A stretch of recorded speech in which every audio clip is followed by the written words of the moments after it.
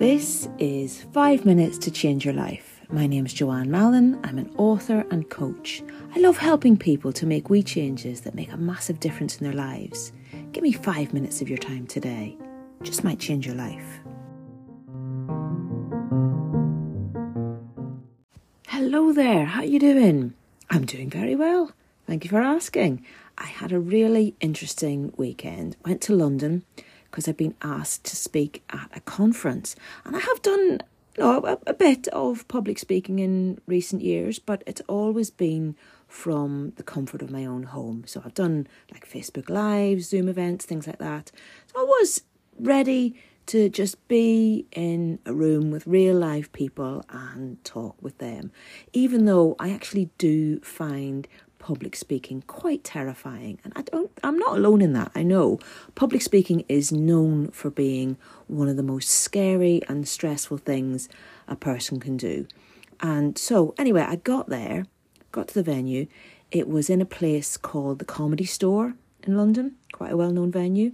So I go in, sit down next to the stage, and I'm just getting myself organised and trying to get calm, because I have written a book about how to be calm and I should know how to do this.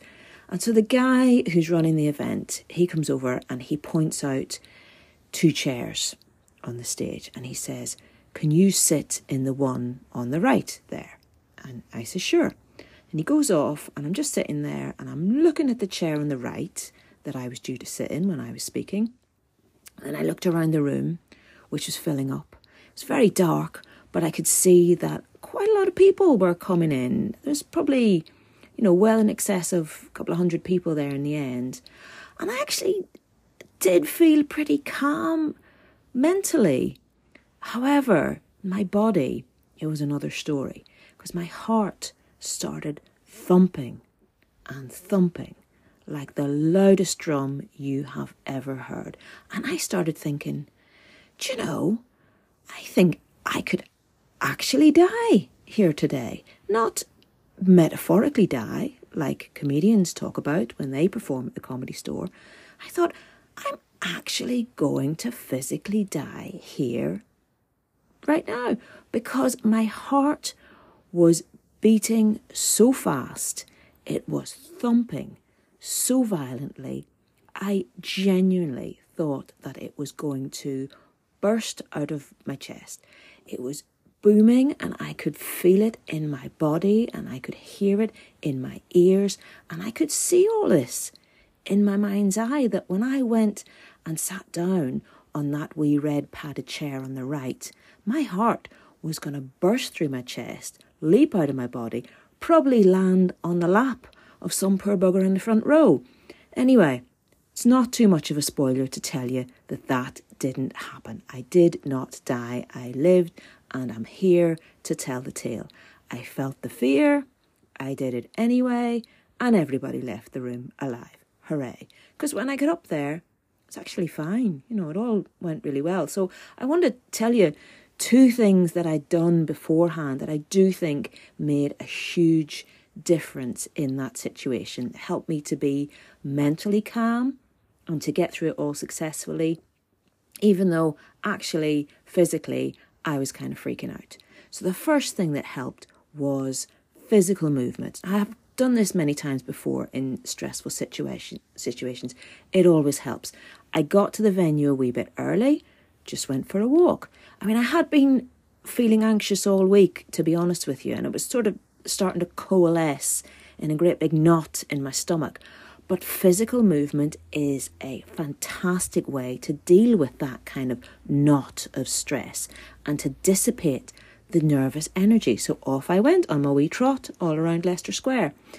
And when I was on this walk, something popped into my head, a phrase I've been hearing a lot recently in connection with building confidence, which is evidence of competence. Now, this is the second tip that I want to share with you as a way to prepare before you do something scary. Collect your evidence of competence. If you don't think that you can do something, if your confidence in yourself has dipped, or you're feeling nervous about what you're going to do next, just pause and remind yourself of some of the challenging things that you've already done in your life. That is your evidence of competence. Proof you can do it. You can do anything. So I just started listing physically hard things I'd done, like giving birth, but also emotionally hard things like dealing with grief and trauma. Because when you stack up some of the biggest challenges that you've dealt with already in your life, the scary thing that you're dealing with today, that just starts to shrink in comparison.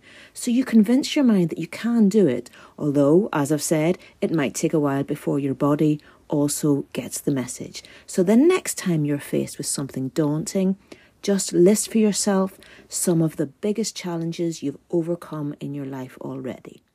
The fire that we have walked through in our past is often so much bigger than the challenge that faces us today.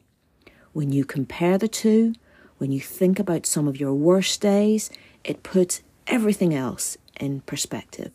It won't cure it entirely, it won't make the anxiety go away 100%, but it will give you a calm and strong core, and once you've got that, well, you can do anything.